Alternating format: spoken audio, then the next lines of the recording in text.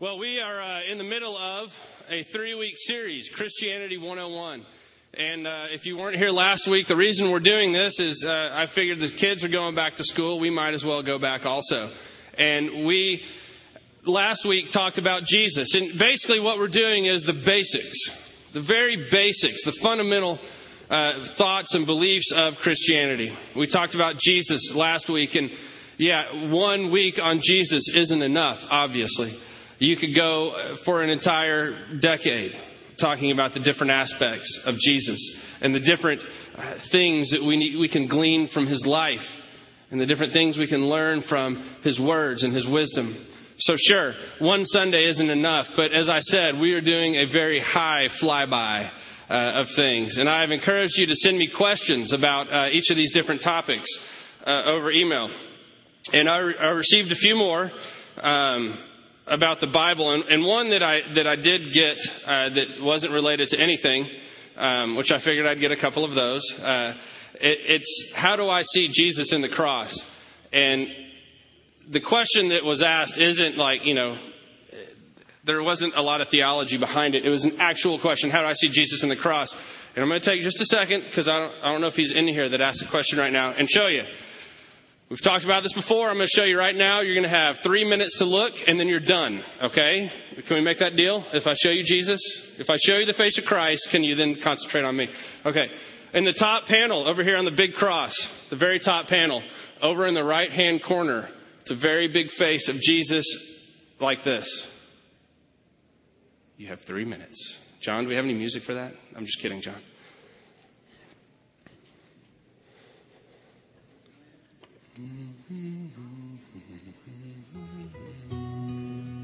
Excellent.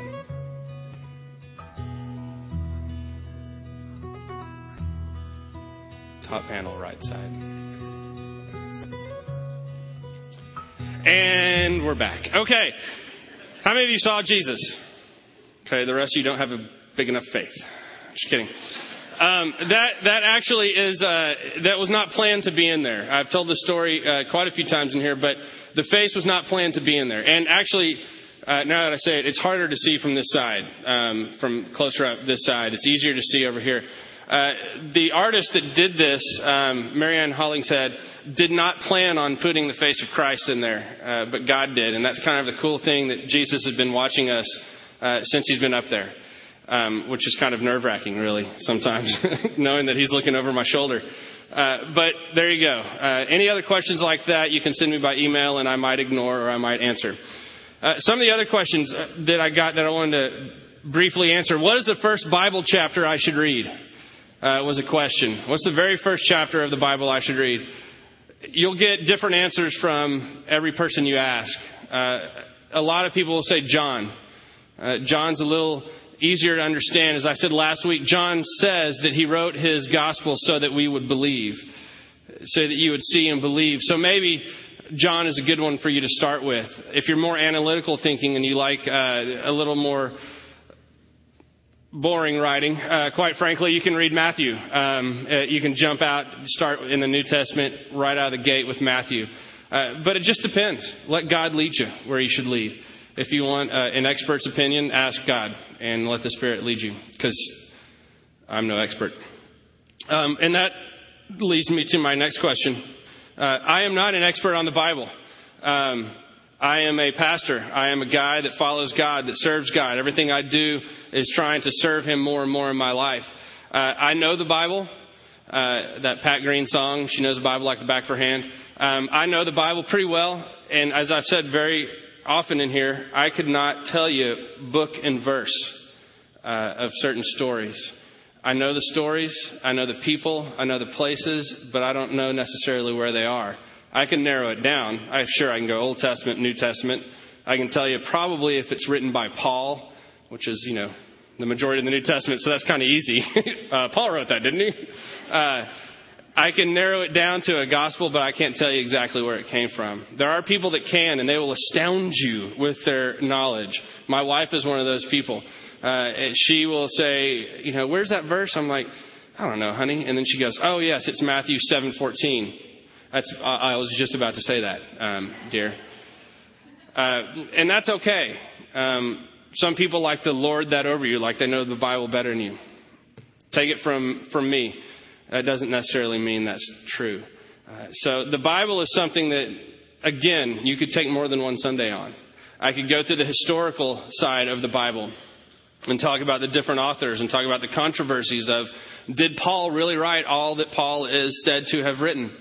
Or did some of his disciples write some of it? Was Revelation, who was that written by? Was it written by John, the same guy that wrote the Gospels, or somebody else? Another guy named John. What about the letters, different letters? Who wrote those? Because they were written at different times. There's all kinds of theories out there. But you can take those or leave those for whatever that's worth. What I want to concentrate on mainly is what I feel is most important about the Bible. The fact that it's the Word of God. That is the most important thing that you can say about the Bible. You can take any translation you want. The NLT, the NIV, the NRSV, the KJV, you can throw out all the alphabetic soup of the translations you want. The MCV, Michael Crocker version. And you can throw those all into a basket and know that the most important thing about that is that they are the Word of God. Plain and simple. And we'll talk about that in just a little bit. What I did want to do, because I told you I would last week, is some of the historical stuff, a very brief snippet of it. How do you know that the Bible's accurate? How do you know that what was written so long ago has actually been faithfully translated? Well, we have copies. If you balance it with other historical documents that are seen as worthy and seen as true and seen as accurate, the Bible blows them away in the amount of information we have. If you look at Herodotus, some of his writings, there was 1,300 years between the writing and the copy of the writing, and there's only 8 copies around that survive today. Caesar's Gallic War, there was a 950-year span between the copying of it and the writing of it, and there's 9 to 10 copies today.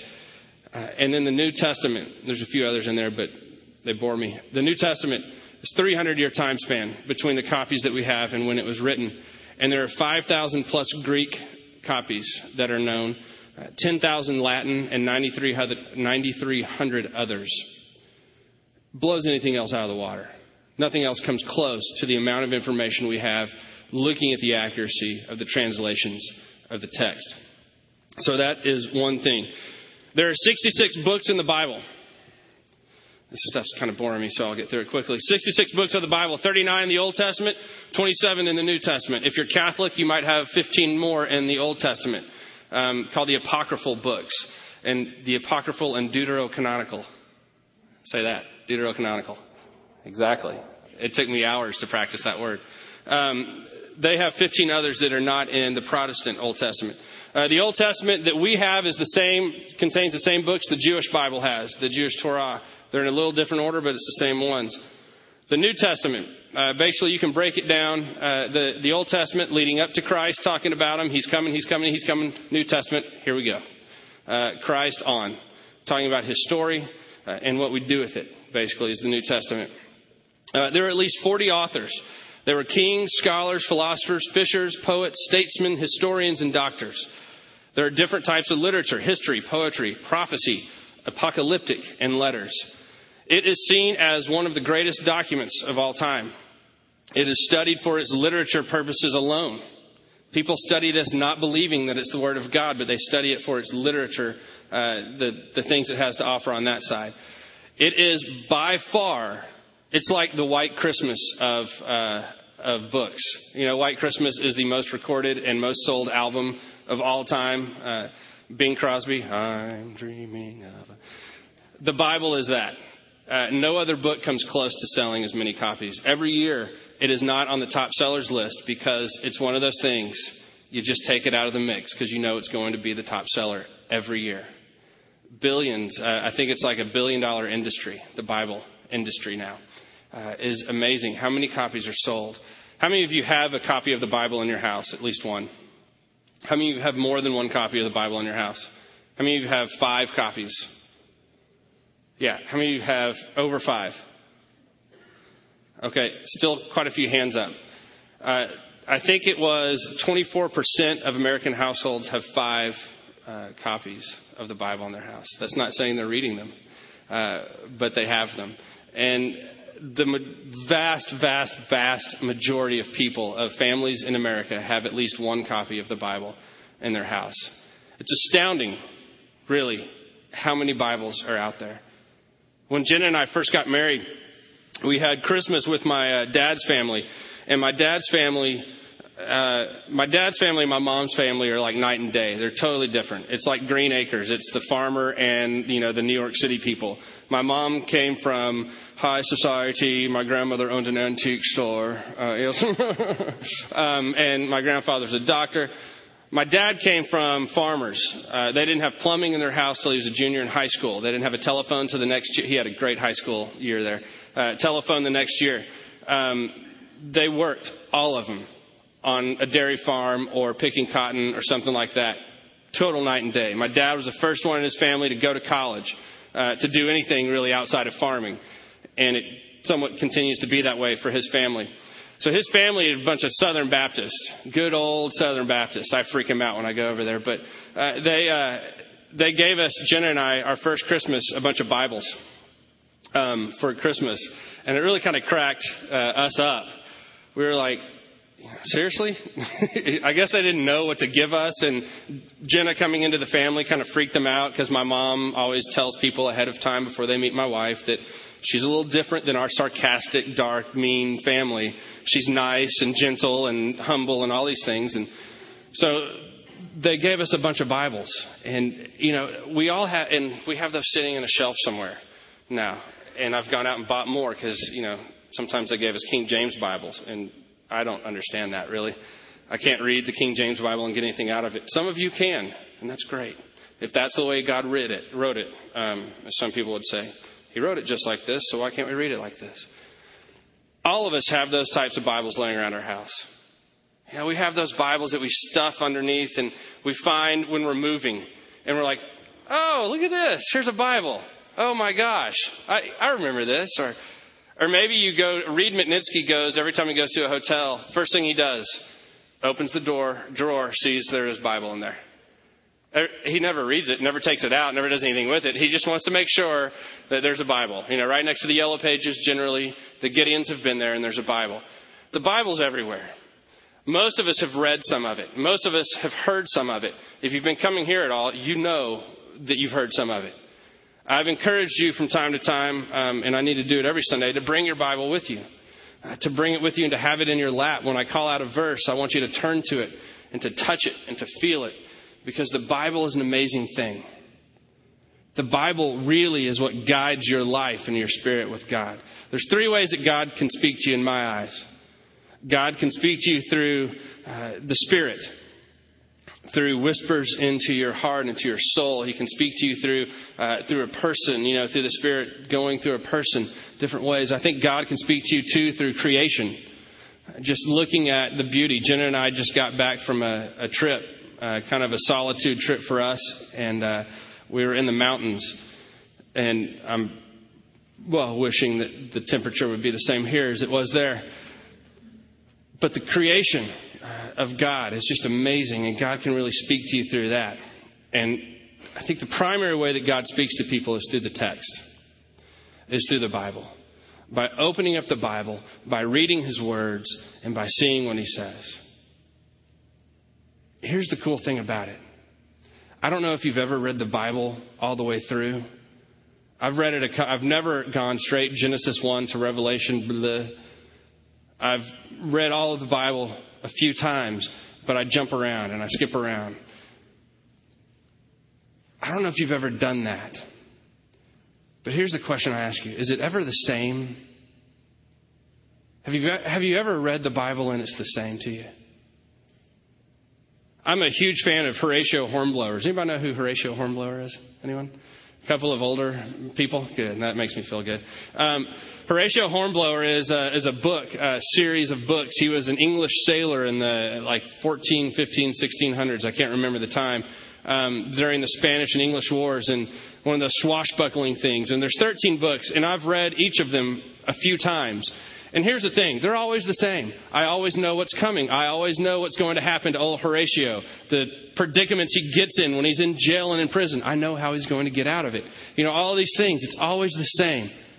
But every time I open up the Bible and I go to a story that I know, the story of the woman at the well, I know what's going to happen. I know what she's going to say to Jesus. I know what Jesus is going to say to her. I know the reaction that's going to occur and all the different things.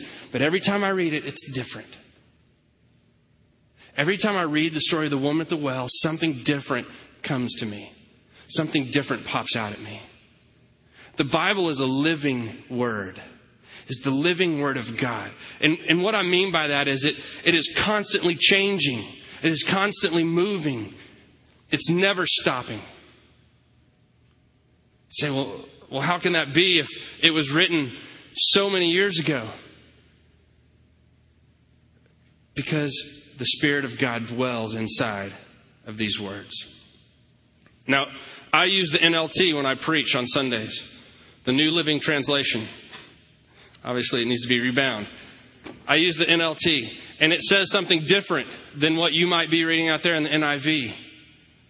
The words might be different, but the truth of God is the same. And every time I read it, it's different. I have 3 different versions of the Bible on my desk upstairs. This one, the NIV, and the NRSV.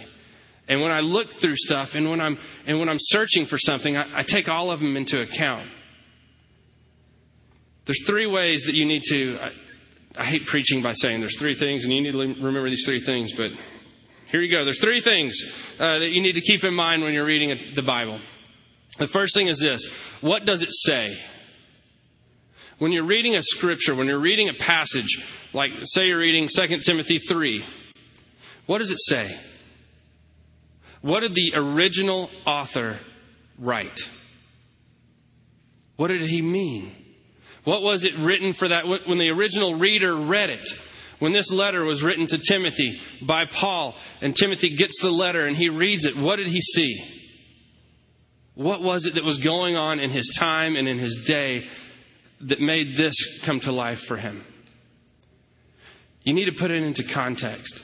It's contextual reading of the Bible. If you look at some of Paul's sayings, Paul goes back and forth on a couple of issues. Paul says at one time, women should never speak. Women be quiet in church. Did he really mean that? Because at other times he's saying hello to these women that are leaders of churches. Women that he put into positions of power to lead a church. Now, different denominations go different ways on this. Obviously, in the Methodist Church, we agree that women can be leaders of churches. We have a couple down the hall. But Paul says at one point this is okay, and then another point he says to be quiet, sit down. Where's the difference come in? Is there something wrong with the Bible? It's a contradiction there that catches some people. Well, you have to see it in context. In the contextual setting, when he was saying that women need to be quiet and sit down, it was because the women were not letting the men do anything. They were having too much power, too much control. They were running everything. And the men were being pushed aside and pressed down. And he's saying, wait a minute. We need to correct some things here. You be quiet for a little while. And let the men step up. See, there's a contextual reference that you have to see there. Ray Vanderlyn does an incredible job of this. Of walking you through the Bible and showing you. He goes through the book of Revelation and he doesn't talk about end times. He talks about the churches.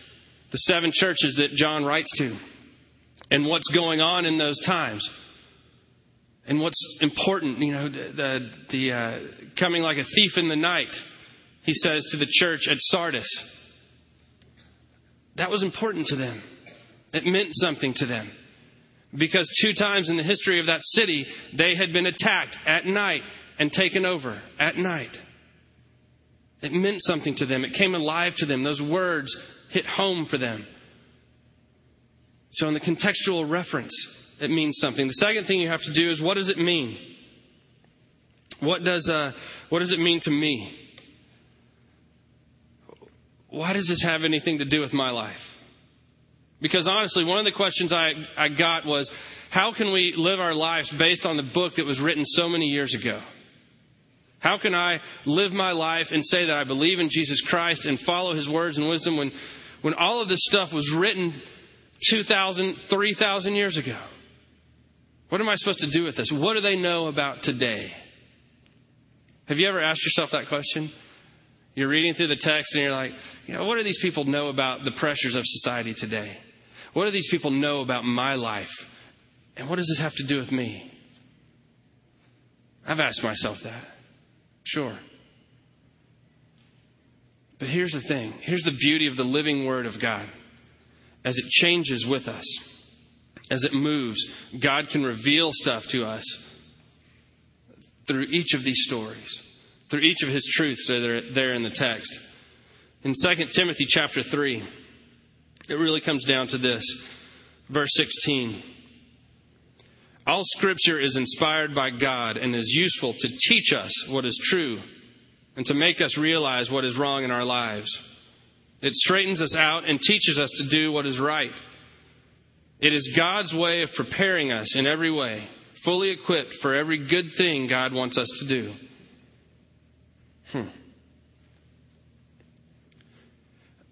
My father-in-law is a doctor. And the first question you get when you come to him and say, I'm not feeling well, is this: have you been exercising? Always. Those of you that go to him know that is always his first question. Oh, Dr. Horn, I'm not feeling well. Well, have you been getting your exercise? What does that have to do with anything? The question I will ask people most often when they come to me and they're feeling something stirred in their spirit and they're feeling bad or something's going on is, have you been reading the Scriptures? Have you been spending time with God? These inspired words, Paul says, by God are there for us to teach us and to guide us, to correct us and rebuke us. These words are there for us to live our lives by. So the question usually is, have you been spending time in the Word? How many of you, don't raise your hand, but just think about this. How many of you spend time every day reading the text? Spend a little time each day reading the text. How many of you spend time every day watching television? How much time is spent on each of those? When we got to our cabin this week, one of the things that I was told before we got there was there won't be a television. I'm a TV guy. I likes my TV. And so I planned ahead. I brought a laptop and I brought the first season of Everybody Loves Raymond. Excellent. I'll let you borrow it if you need it. It's very funny. And I was just talking about this morning. I never took it out. It never came out.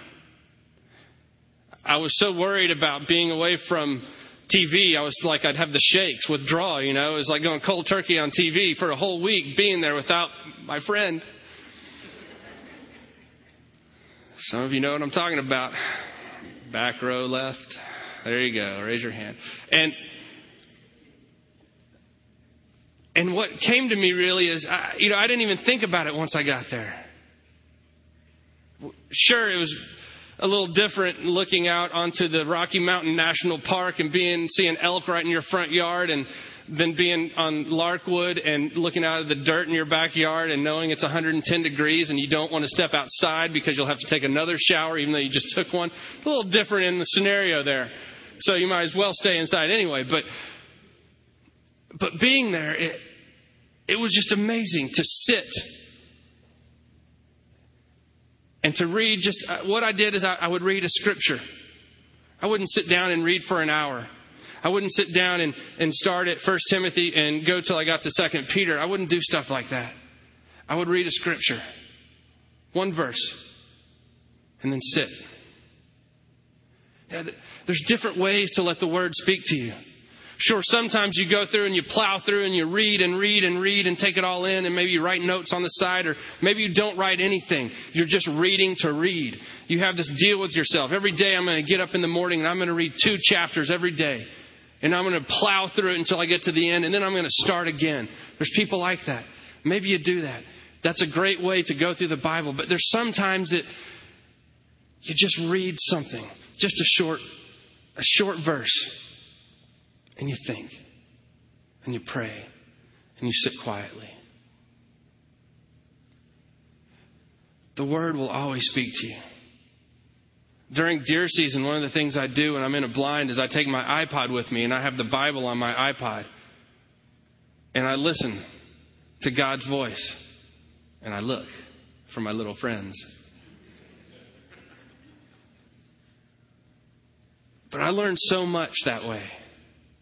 Because for me, I'm so ADD that I can't sit down for long periods of time and read because my mind just goes there and there and there and there and there and there. I hear a noise and I'm like, well, what is that noise? What's going on over there? Like some people I see in Starbucks, they sit and they read. Oh, that would blow my head. My head would, I think, would explode going in there to do this. I can't do that. That's not the type of person I am. And that's okay. I take it in small doses, and God moves me in big ways. There have been times when I've read Scripture and it's meant nothing to me. When I've read something and I haven't been stirred. When I've read something and I didn't get goose pimples. When I've read something and I went, okay. That's okay. There have been times that I've read something and I didn't understand it. Heck, Peter in his second letter says, Paul's writings are good, but sometimes they're hard to understand. Peter didn't get it all the time either. It's okay if there's moments like that when you open the text and you read it and you're like, what? But read it. Stay in the Word. Ray Vanderland says that he says every day you read this text, and it may mean nothing to you at that moment. But 10 years from now, something may occur in your life and the Spirit floods you with that knowledge that you read 10 years ago. But what would have happened if you didn't read that day? What would have happened if you didn't take time, 5, 10, 15 minutes to read just a little bit of the Word? I guess the thing that I want to stress most is to read. It's just to read.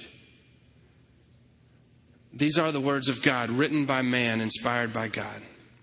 There are some times where you will go through there and you can say there's contradictions in it. Some of them can be explained contextually. Some of them are a little harder to explain. Some of them you might have to ask God about someday. There are things in there that you might not always understand. There are things in here that you think might be contrary to the nature of God. If you're reading through the Old Testament, you might have some questions surface. There are times in there where you think it's horrible to read some of the things that go on. There are times in there where you think the passion is so great and wonderful. How can this be in the Bible? It's such a beautiful text. It's such an inspiring text. But you will never know it unless you read it. What are the basics of the Bible? Let God show you as you begin to explore them for yourself. Each Sunday, make an effort to bring that Bible. You all raised your hand. Every single one of you raised your hand when I said, who has a Bible at their house? Every single one of you did. So now when you come in through the door, Kevin Workman will be back there and checking your name off on the list. Bring the Bible with you. There's a man that sits up front in the 11 o'clock service. He brings it with him on his tablet PC. At first, I thought he was playing games. For a long time, I thought he was playing games during the service. I was getting irritated with him. But then he brought it up to me and showed it to me one day. Really cool. He has like 3 translations at once. Bring the Bible with you. I can say verses. You can hear them. We can put them on the screen. But if you have them in your hand, it means so much more. Read the Bible.